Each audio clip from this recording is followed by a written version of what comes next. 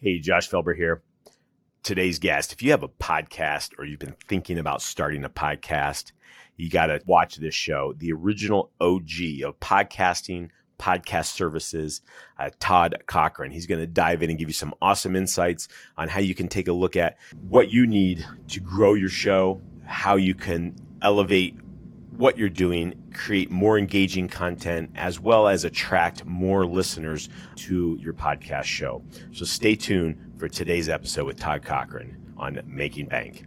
Hey, Josh Felber here. If you love this freedom merchandise, gratitude merchandise, or anything like that, you have to check out gratitudegear.com. That's where I love my t-shirts, super soft, comfortable.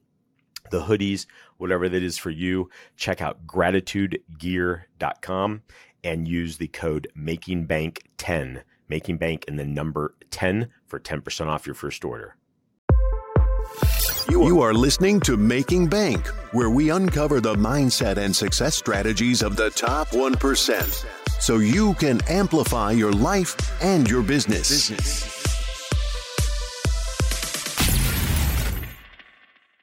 For many, many years, I've told content creators and those that are business owners that are listening to the show will understand this analogy perfectly. You never, ever, ever build your castle on rented land. Now, you may rent a space, office space in a strip mall, or you may build a building on property that you own.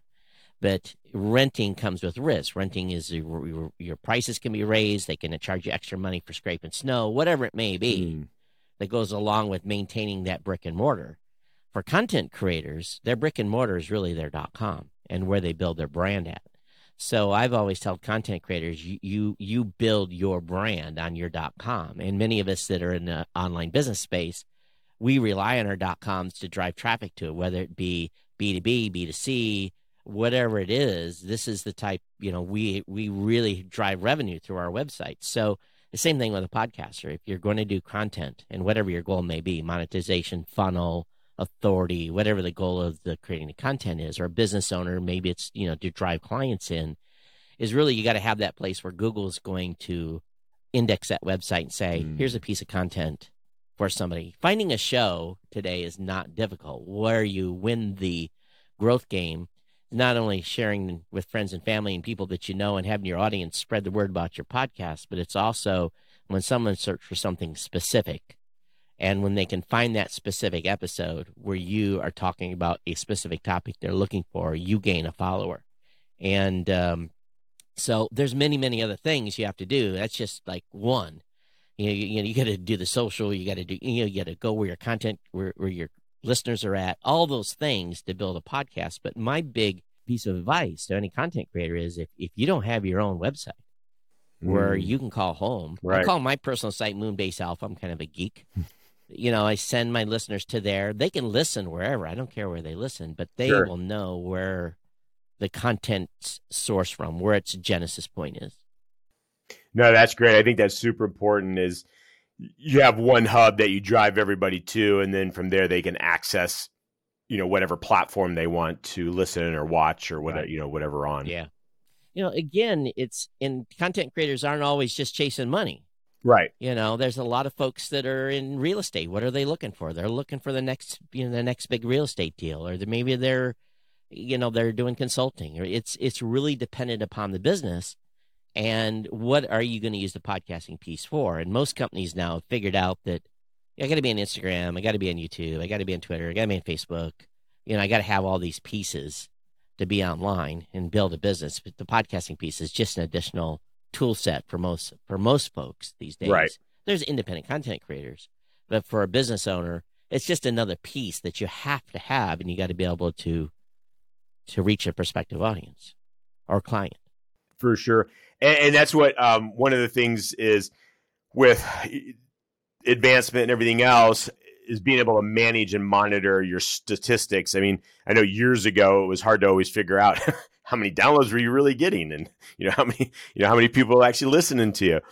And what did you guys do with your platform? And now it seems statistics are much easier to acquire for your show, on specific platforms and everything. Yeah, we've been measuring shows since 2005. We were part of the original kind of tech group that came up with some initial standards back in 2008, 2009. And then we're part of the formal committee, part of the IAB to formalize a standard.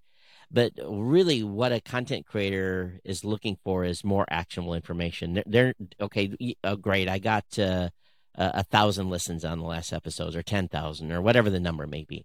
But did they listen all the way through? And that's a question that's been very, very hard to answer, right? Because the way the podcasting space works, it's a follow or subscribe. But now consumption habits have changed, and a lot of people are just click and play. And when they do so, we built a system that allows them to build a retention graph. I can basically, for those that have follow subscribed, I really can't tell if they've listened besides looking at maybe a 3-month trend. But for those that have actually hit play, I can actually see how long they've stayed in and when they drop off. So we're able to give content creators, at least on our platform, the ability to see where those active listeners, they hit play versus, follow or subscribe to the show, where they dropped off. And it gives them a pretty good handle. One of our big commercial clients has used this technology for a number of years to do programming changes. They said, okay, at about the 45-minute mark, we're losing people. Why? They go in and analyze the content, said, okay, this segment didn't work.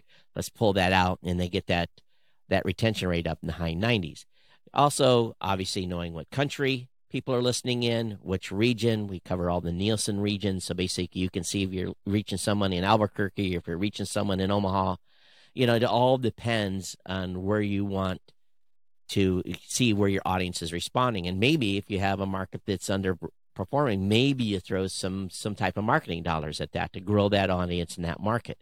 So really, it's that ability to have actual information to be able to see what's going on with the show from a growth rate, how the show's tracking once it launches, when does it taper off, how long before the content is really not receiving any more downloads, or is it got good long tail? Is it getting views or listens out months later? And that's all information that's super valuable. That's fantastic. I know when I initially launched my show, we launched on all platforms, but YouTube, that's kind of the main one that we drove viewers to back in 2015, just so we can manage and watch and know where people dropped off. And, the longer we found if I went 45 minutes to an hour, we would see a lot more drop off if we kept it under 30 minutes. And so then we'll use that. And as we moved into more promoting the audio side, we took that same process over that way.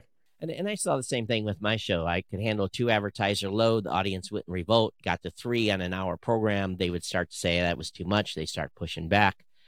Go an hour 10, I would be okay. Go hour 15, people are starting to drop off. It really, again, you kind of get to figure out where that sweet spot is for your content. Right. And I think the main thing is, does it remain engaging? Are people leaning forward? Are they listening in? And when they lean back, that's when they leave. So the key is to figure out kind of the sweet spot, and it looks like you've done that. And that's, what's interesting is, you hear a lot of, when I've met with people podcasting or events, and, they're like, I want those 2 to 3 hour episodes like Joe Rogan. And, it's, people are going to waste their time and, burn up their audience because they're not going to be listening to it unless they are like a Joe Rogan. Yeah. And if you can have that type of dynamic, more power to you. But 3 hours is a long time to talk and stay engaging and stay up. And then Joe, what does he do? He sometimes he's smoking weed during the show. So I don't know how he stays engaging after 2 hours, but it's, it is what it is. Yeah, for sure. Guys, I hope you guys are really listening to what Todd's been talking about today. Make sure you guys are taking notes. Go back, watch, and listen to this again, and really pay attention to what he's saying. If you have a podcast, or even if you don't have a podcast, but you're with your business, how can you be more engaging to your customers? How can you create content that's going to attract them to what you do, whether it's your podcast or your business and everything? And really figure out what that is for you, and how then you can start to apply that to increase your email leads or your subscriber base or whatever that might be. Todd, we got a couple minutes left. What's something you're like, oh man, I wanted Josh to ask me this question, but he didn't, or I really need to make sure I share this with the audience before we wrap up? Well, I just think, I'm thinking about your audience, and these are folks that want to move fast. They want to grow their businesses. They want to see actionable results. They want to spend money and make money from that commitment. They don't want to just throw it down the toilet. I think the key here really is if you are a business owner and you're going to start creating content, be engaging, bring value. Don't be. We don't need an infomercial. We need you to bring value and build your authority in the space. And if you do that, then it will grow your business, and people will seek your content, especially if it's engaging. It's okay to pitch a little bit and bring the value of what you offer to the table, but I think you have to be 90% bringing, engaging content, something that's educational and something you can learn from, and the 10% is, hey, come over and talk to us, or engage us in business, or sign up for our product or service. And I think if you find that balance as a business owner, then you're going to be okay. And get your voice out. Do what I'm doing here. Get on other shows and talk about your business and get that exposure, build that authority. Because we all run in these small circles, right? We had 7 degrees of separation. We want that 7 degrees separation to be 9, 10, 11 degrees separation by people really kind of saying, hey, have you heard about Todd's show? Or have you heard about Making Bank? You want that expansion that way. Right. And once you do that, success is guaranteed. Thank you for listening to Making Bank. If you have enjoyed this episode, please leave a review, and sharing is caring. Follow Josh Felber on Facebook, YouTube, and Instagram for more. You can also listen to Making Bank on Amazon Alexa, Spotify, iHeartRadio, and watch on Apple TV, Success Thinkers Network, Amazon Fire, and YouTube.